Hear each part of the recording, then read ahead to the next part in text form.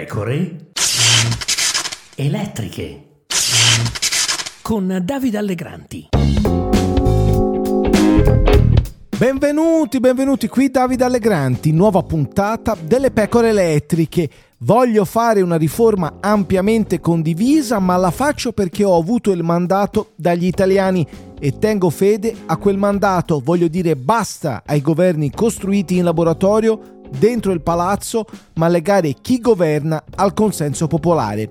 Così la Presidente del Consiglio Giorgia Meloni, che ieri ha incontrato le opposizioni e ha spiegato che le riforme vanno condivise, ma se non c'è nessuno con cui condividerle, allora meglio fare da soli. Anche Elly Schlein, segretaria del PD, è andata all'incontro, precisando però che la convocazione di Meloni non deve essere un modo per distrarre l'attenzione sui temi che interessano le persone e le necessità del paese: lavoro, sanità, PNRR. Un modo chiaro per dire che le priorità del PD sono altre e per sottolineare che in ogni caso il PD ha in testa altre riforme che non sono né l'elezione diretta del capo dello Stato né l'elezione diretta del capo del governo. Presente all'incontro anche Beppe Conte, che ha cambiato idea quasi all'ultimo momento, forse per non lasciare spazio alla concorrente Elly Schlein. Il tema è complesso e si sono fatti male in parecchi negli ultimi decenni, citofonare Matteo Renzi.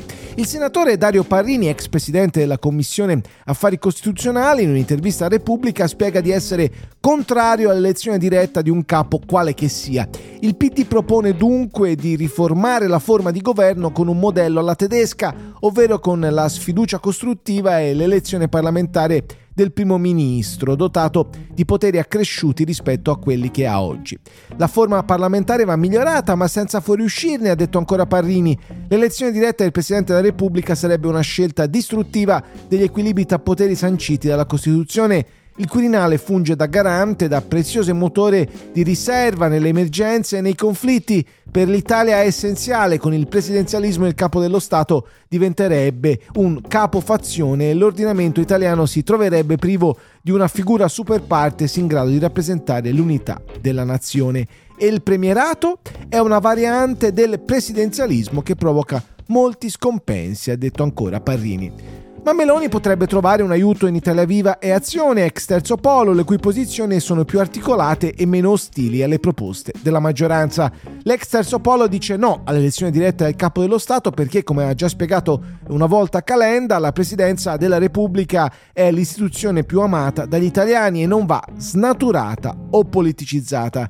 Diverso è il discorso sul premierato, con l'elezione diretta del capo del governo.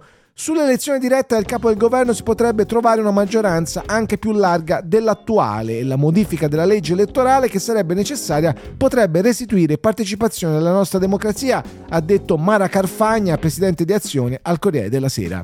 Aspettiamo un testo da mesi, la ministra Casellati lo ha promesso per l'estate, ha aggiunto Carfagna. Al momento rilevo la difficoltà di tenere insieme qualsiasi progetto presidenzialista con la riforma delle autonomie del ministro Calderoli. L'ex ministra coglie un punto politicamente importante negli equilibri del destra-centro: i rapporti fra i nazionalisti di Fratelli d'Italia e gli autonomisti della Lega. Le mosse di Meloni, che va a incontrare le opposizioni, vanno forse lette come il tentativo di arginare le pulsioni decentraliste. E poi c'è Matteo Renzi, che dopo il tonfo del referendum costituzionale del 2016 torna a occuparsi di riforme e dice a Meloni di andare avanti, perché, ha spiegato alla stampa, noi sul premierato ci stiamo. Sì dunque all'elezione diretta del Presidente del Consiglio. La democrazia è in crisi ovunque, ha detto Renzi. Se non stabiliamo un rapporto diretto tra cittadino e politico, continuiamo ad allargare il gap di rappresentanza. Pensi a Conte, prima di essere nominato premier non aveva mai fatto neanche il consigliere di facoltà, però il sistema gli ha permesso di guidare il paese in uno dei momenti più importanti della storia repubblicana.